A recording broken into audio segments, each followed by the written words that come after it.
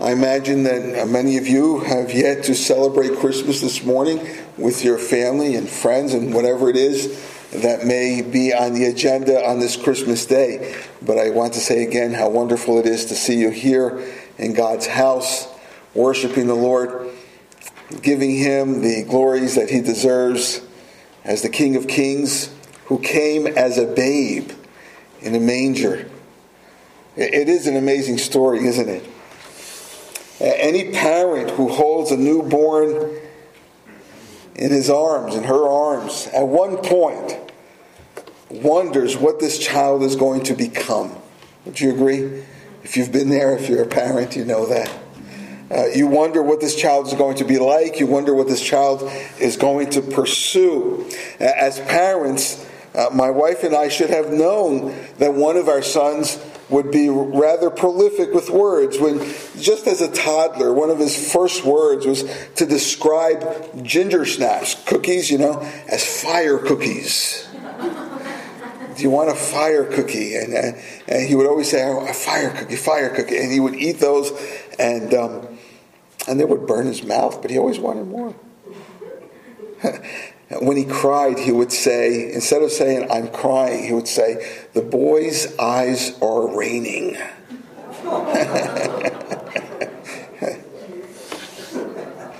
His brother gave us a hint as to which direction he was going in when he was able to sing long before he was able to talk. And we never imagined that he would become a musician, and indeed he is a musician. Right now, he's a musician stuck in an airport in Los Angeles. His flight has been canceled. Well, the story of Christmas should have eliminated any guesswork on the part of Mary, and for that matter, on the part of Joseph as well. They both should have understood what Christ would be like, what He would be about, what He would pursue, who He would become. Certainly, if the story of Christmas was not telling enough, the episodes surrounding His life and ministry should have made it very clear as to who Jesus Christ is to Mary and Joseph. Not only was it detailed in the Scriptures for them to read, but we know of all the episodes. Hopefully you've been reading along from week to week during this Advent season to see all that came about to point to who Jesus Christ, the baby in the womb of Mary, is. And again, if all those details, those miraculous details were not telling enough, certainly the life of this young man as he was growing up would have been very telling. He was not like his brothers and sisters. There was a certain seriousness about Christ when it came to the Word of God. He had an appetite for the Scriptures. As they watched him growing up, this I know for sure, although the Scriptures don't tell us, it implies this, that it was evident that Jesus would not become a carpenter like Joseph. He was not going to follow in the footsteps of the man that was raising him. Well, the Bible tells us in Galatians chapter 4, and if you will, just two verses this morning in Galatians chapter 4, verses 4 and 5. The Bible tells us that Jesus Christ arrived at the very right moment. Galatians is in your New Testament, and it's just before Ephesians. Galatians chapter 4, a book written by the Apostle Paul to the church in Galatia, that's part of Asia Minor. And chapter 4, verses 4 and 5, this is how it reads. "But when the time had fully come, God sent His Son, born of a woman, born under the law, to redeem those under the law, that we might receive our adoption as sons." Again, "But when the time had fully come, God sent His Son, born of a woman, born under the law, to redeem those under the law, that we might receive our adoption as sons." The baby Jesus was born at just the right moment. And in the estimation of some people, it was actually kind of late. Some people would say, why did Jesus Christ wait so long to come? Why did God the Father wait so long? But here we see that it was just at the right moment. And when I say at the right moment, I'm not saying at the nick of time. I'm not saying that it was just before the last moment, as if God was sitting up in heaven and indecisively wondering, should I or should I not send Jesus Christ now? Let's see what happens next. Will things get worse? Should I send in the cavalry now? Or maybe I should say, should I send in the Calvary now? No, by the expression, the right moment, I am saying what the scripture here says. When the time had fully come. When the time had fully come. That was a time in history in which all the preceding events that were prophesied about in the Old Testament, all the things that had to happen were fulfilled. And now, at just the precise time, at the fullness of time, Jesus Christ would be born. It was a period of essentially 400 years of silence in which the people of God really heard nothing from God. That's a long time. It's almost double the history of our United States. It was an era in which the Pax Romana, the Roman peace, engulfed the civilized world, resulting in a never-before experience between a peace between nations in the civilized known world. It was a time when, much because of the Romans, many roads were constructed, and so travel was possible. Commerce grew, and even communication became more easily available because of these roads. But we also read in history, James Boyce points it out, that it was a bleak and dark period where nations sunk into a moral abyss, so that even the pagans cried out against it. That's how bad it was. He goes on to write, and spiritual hunger was everywhere evident. At just the right moment, the fullness of time. It was that period in history in which God the Father said, it is time. It is now time to send my Son to become a man. And in that sense, then, of course, it was the perfect time. It was the time in which now the gospel would begin. And notice here that in Galatians chapter 4, we see that Jesus Christ was born to a woman. That is, he was human, 100% human, and yet he was not born through a man, but rather through the Holy Spirit. He was 100% God. And you could understand how difficult that would have been for either Mary or Joseph to comprehend. And you could understand how it would be difficult for anybody to accept it. In fact, you may right now be wondering, how can that be? And you question it yourself. Well, place yourself in Mary's shoes. Place yourself in Joseph's sandals. Imagine how they thought. Well, it also says that he was born under the Jewish law. There were many laws. And the point here is that Jesus Christ was placed under all the requirements of the Jewish law, just like any other Jewish man. He was subject to all the Jewish laws. The ceremonial laws, the civic laws, the moral laws. And the beauty of it is that he never broke any of those laws. You see, the laws were designed to show people that they were sinners. A great way to show somebody that they're a sinner is by giving them laws they can't keep. They couldn't. It only proved the point. God said, see, I told you you're a sinner. You just proved it. However, Christ was sinless. He kept the law. In fact, what we read in the scriptures is that Christ came to fulfill the law, to complete the law. The law was pointing to Christ. The law pointed at our sinfulness and the Savior. He fulfills the law.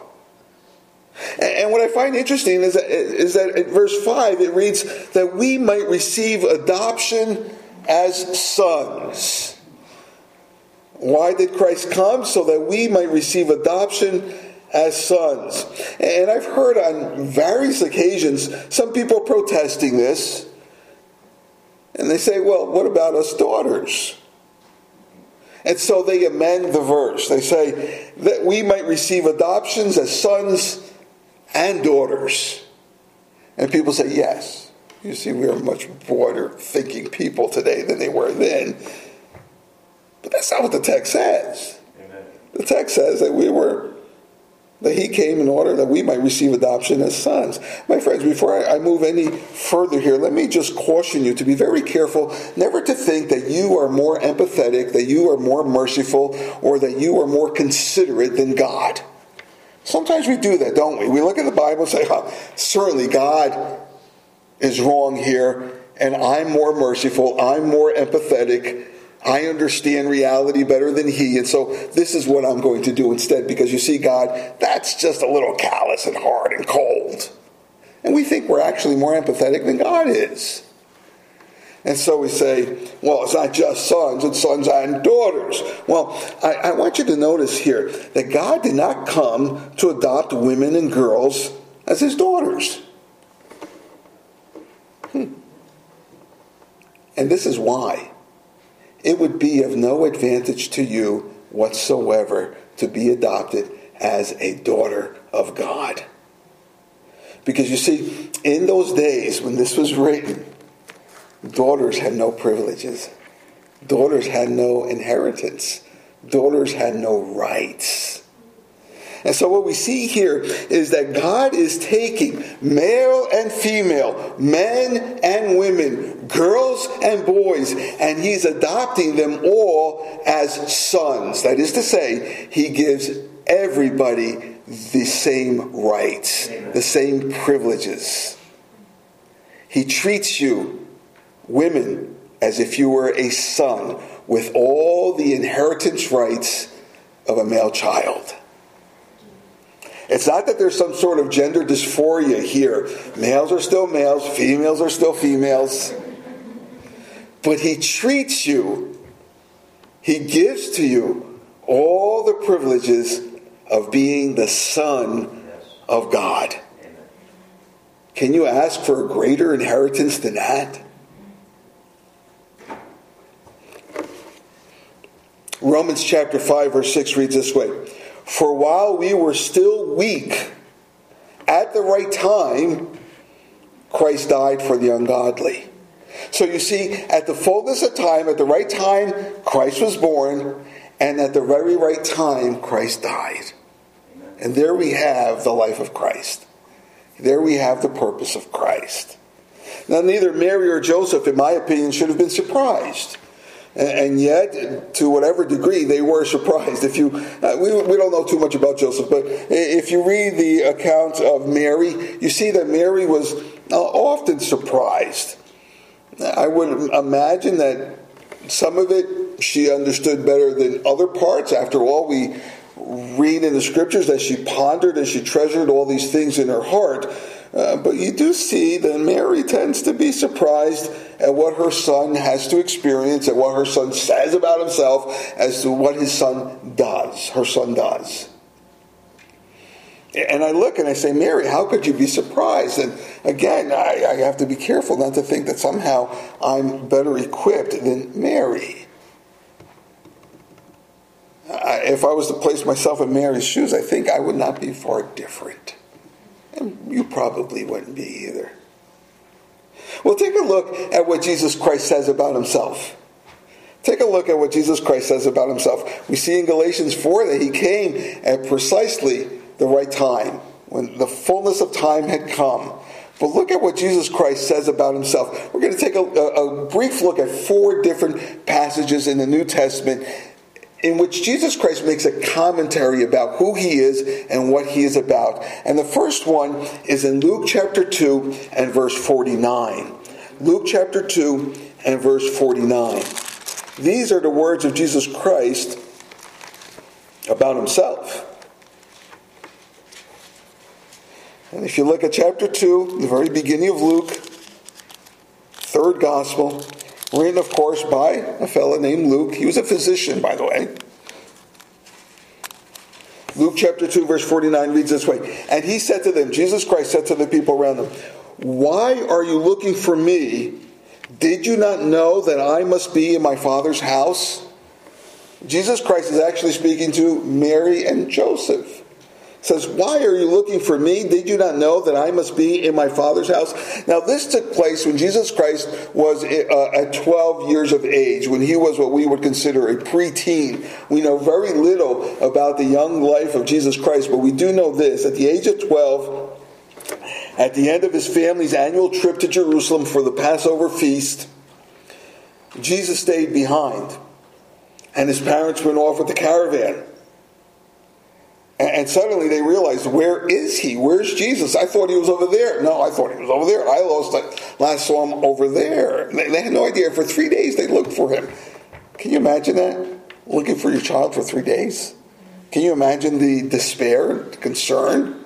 I mean, there's thousands and thousands and thousands of people there in Jerusalem, and there is their 12-year-old in the mix of it all. Well, look at verse 48. And when his parents saw him, they were astonished. Where did they find him? In the temple. What was he doing? Answering questions, teaching the scholars, teaching the teachers. The 12-year-old. And when his parents saw him, they were astonished. And his mother said to him, Son, why have you treated us so? Behold, your father and I have been searching for you in great distress. I think it was said more emphatically, more emotionally. Maybe parents, you said something similar to your child. What in the world are you doing? You know how long we've been looking for you? And Jesus Christ responds, why were you looking for me? Did you not know that I must be in my Father's house? I'm in the temple. In other words, Jesus Christ is saying, what do you mean, Mom? Where else do you think I would have been? Isn't this why we come here every year? What else would I be doing? I can't believe it took you 3 days to realize that I'd be right here. You should have known, Mom. This is what I'm all about. The point here that Christ is making is that both Mary and Joseph should have anticipated where Christ was and what he was doing. When the caravan had left, they should have anticipated that Christ was at the temple, because that's what he was all about. That's what the angel told Mary. That's what the life of Christ told Joseph. They should have known. They knew who he was. They knew his mission. And yet here, verse 48 says, the parents were astonished when they found him. But go back, verse 47. Whereas the parents were astonished when they found him, meanwhile, it says all who were listening to Jesus for 3 days were amazed. They were shocked at what was coming out of the mouth of this 12-year-old. The wisdom, the biblical understanding, the knowledge of God. He sat and he answered and he discussed. He taught. He would pause to eat, and at the end of the day, he would go to sleep, and then he would return and start all over again. He did this for 3 days, and for 3 days people came and listened to him. For 3 days. When was the last time you went and listened to anybody for 3 days?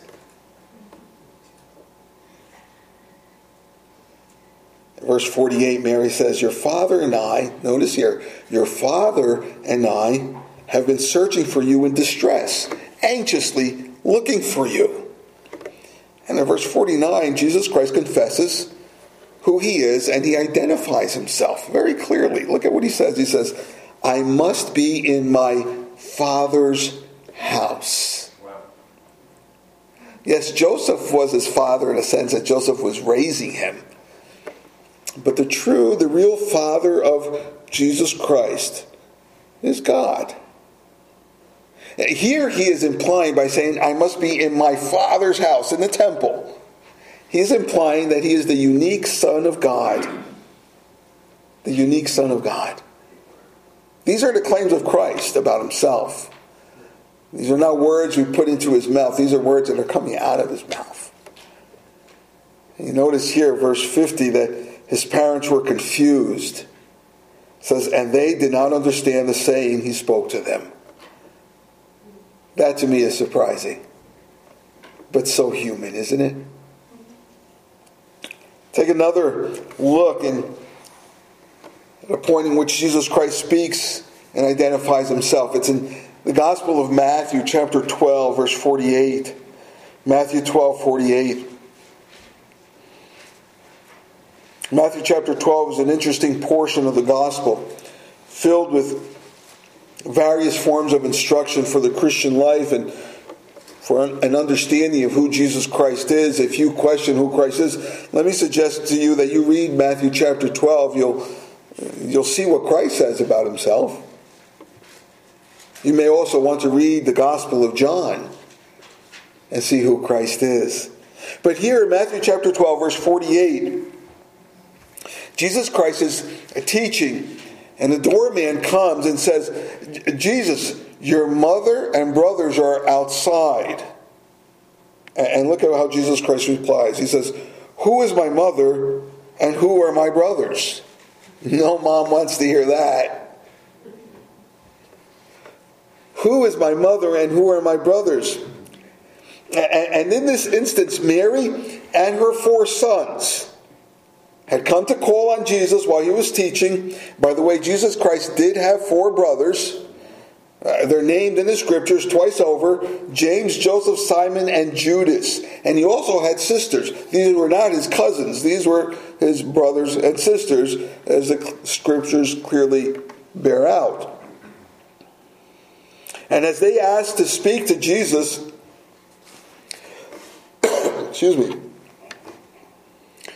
Jesus told the doorman, he said, who is my mother, who are my brothers?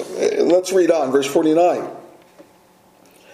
And stretching out his hand toward his disciples, he said, here are my mother and my brothers. For whoever does the will of my Father in heaven is my brother and sister and mother.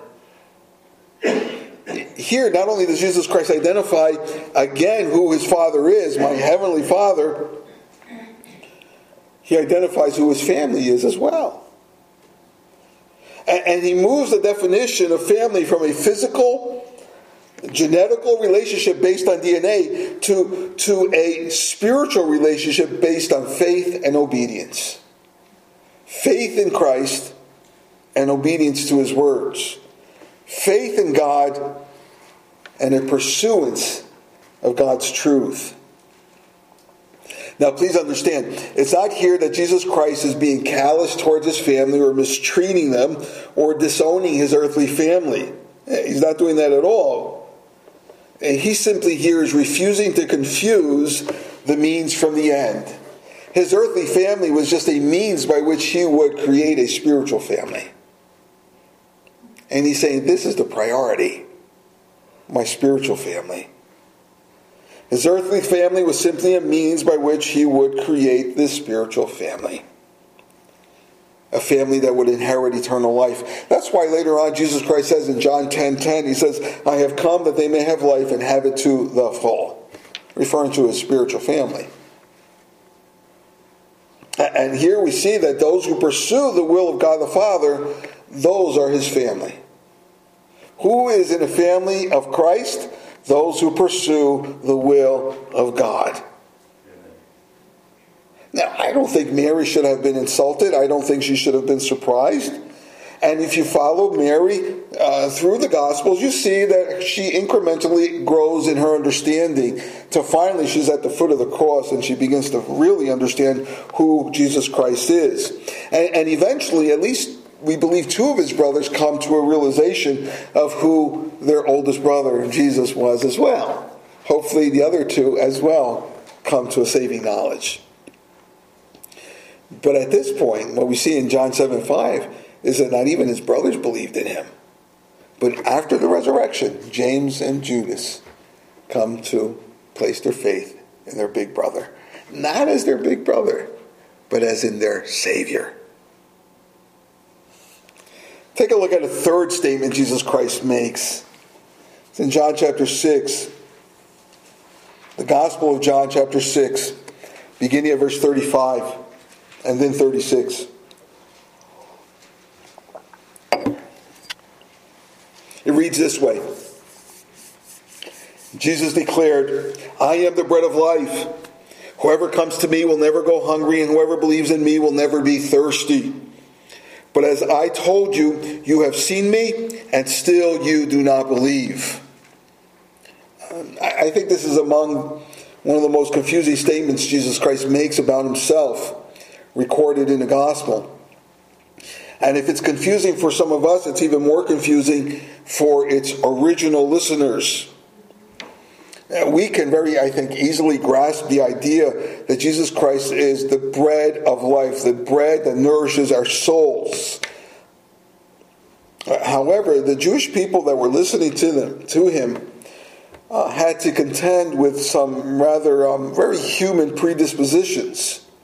You see, Jesus Christ had just fed 5,000 plus people. And he did so miraculously. He multiplied a few pieces of bread and fish, and he gave them fish sandwiches, enough to feed all those people with 12 baskets left over. And the people had been listening to Jesus Christ. In fact, they were enamored by his teaching. They wanted to hear more. They listened so intently that the day passed and they hadn't eaten, and Jesus Christ provides them food. They were enamored with the teachings of Christ, but they were enchanted with the miracles of Christ. And that's so human, isn't it? We love truth, but what we really love is the sensational. We would rather see the miracle than hear the truth. That's just the way we tend to be. And at this point, they wanted more. They wanted not just more food, they wanted more of the supernatural as well. The day before, the people ate till they were full. But 24 hours later, obviously, they're going to be hungry yet again. And Jesus Christ had just said, look, whoever comes to me, verse 35, whoever comes to me will never go hungry, and whoever believes in me will never be thirsty. But they were. They were hungry and they were thirsty. And as we well know, they would be again and again and again and again. Well, obviously, Jesus Christ here is not talking about food for the stomach. He's not saying that if you eat this fish sandwich, you're never going to go hungry again. No, he is speaking about spiritual food. He is speaking about food for your soul. He is speaking about this untangible food, food that will satisfy your inner being, food that will transform who you are from the inside out, food that will give your soul life. Physical food does temporarily satisfy us. We certainly do need it. If we are hungry and we ignore it, it will grow stronger and stronger and stronger. In fact, at one point, it's all we're going to think about. Hunger. I have a little granddaughter running around at home this week. She has a little fever that she can't be here. But I'll tell you, that little girl can eat. And she burns every calorie off. And if she sees you eating something, she says, "Can I have some, please?" She's very kind. Whatever it is. And her parents somehow have convinced her that broccoli is good. And she'll eat it happily. She'll offer it to me. If we disregard our hunger, eventually we will grow sick and die. And we need food. Without physical food, we are weak, we are sickly, and we're certainly dissatisfied. What Christ is saying here is that the same is true of spiritual food. Without it, you will grow weak, you will become sickly, you will live a dissatisfied life. And he is saying, I am that food. I am the nourishment that you need. I am the one who will satisfy you. So come, eat, drink, And as you eat and drink from him, never will you be hungry again. Never will you be thirsty again. Jesus Christ is essential spiritual food. He will fill your heart. He will flood your soul. And whoever comes to him will never thirst or go hungry again. But just as we see here in the passage I just read to you, unfortunately, many have heard, many have read the words of Christ, the claims of Christ, and yet they do not believe. We celebrate Christmas because we say there's some truth here. There's truth I need to inspect. Let me give you one more statement Jesus Christ makes about himself. In the same gospel, Gospel of John, chapter 18, verse 37. John 18:37. This is just before Jesus Christ goes to the cross. So we began with Jesus Christ being born and laid in a manger, to now Jesus Christ is standing before Pontius Pilate, who was the governor of the time in the region, and he is not in favor of Christ. He doesn't necessarily hate Christ, but he certainly is, well, concerned with his own position, and he knows that if he lets Christ go, there's going to be problems. There's going to be a riot. And so he's very careful as to what he does with this Jesus. And so he interrogates Christ before he puts him on the cross. And he says, "Are you a king?" And this is what Jesus Christ answers, verse 37. "You say that I am a king. For this purpose I was born, and for this purpose I have come into the world, to bear witness to the truth. Everyone who is of the truth listens to my voice." Did you get that? Everyone who is of the truth does what? Listens to the voice of Jesus Christ. Now notice here Jesus Christ again identifies who he is, and he identifies his purpose. Here he gives us the meaning of Christmas. Now what I find interesting here is that Jesus Christ never says, "Yes, I am the king." Instead he says, "You say that I am the king." And the reason he says he doesn't answer the question directly is because if he had said, "I am the king," he would have been crucified for treason. And he is not going to give Pilate a single reason to put him on the cross. "If you put me on the cross, Pontius Pilate, it will be on your own doing. I will do no wrong. This will be on you." And so you notice he never answers the question. He says, "You say that I'm a king, but please understand, for this purpose I came." He was born for the purpose of proving what is true. Notice what he says there. He says, "I have come to bear witness to the truth."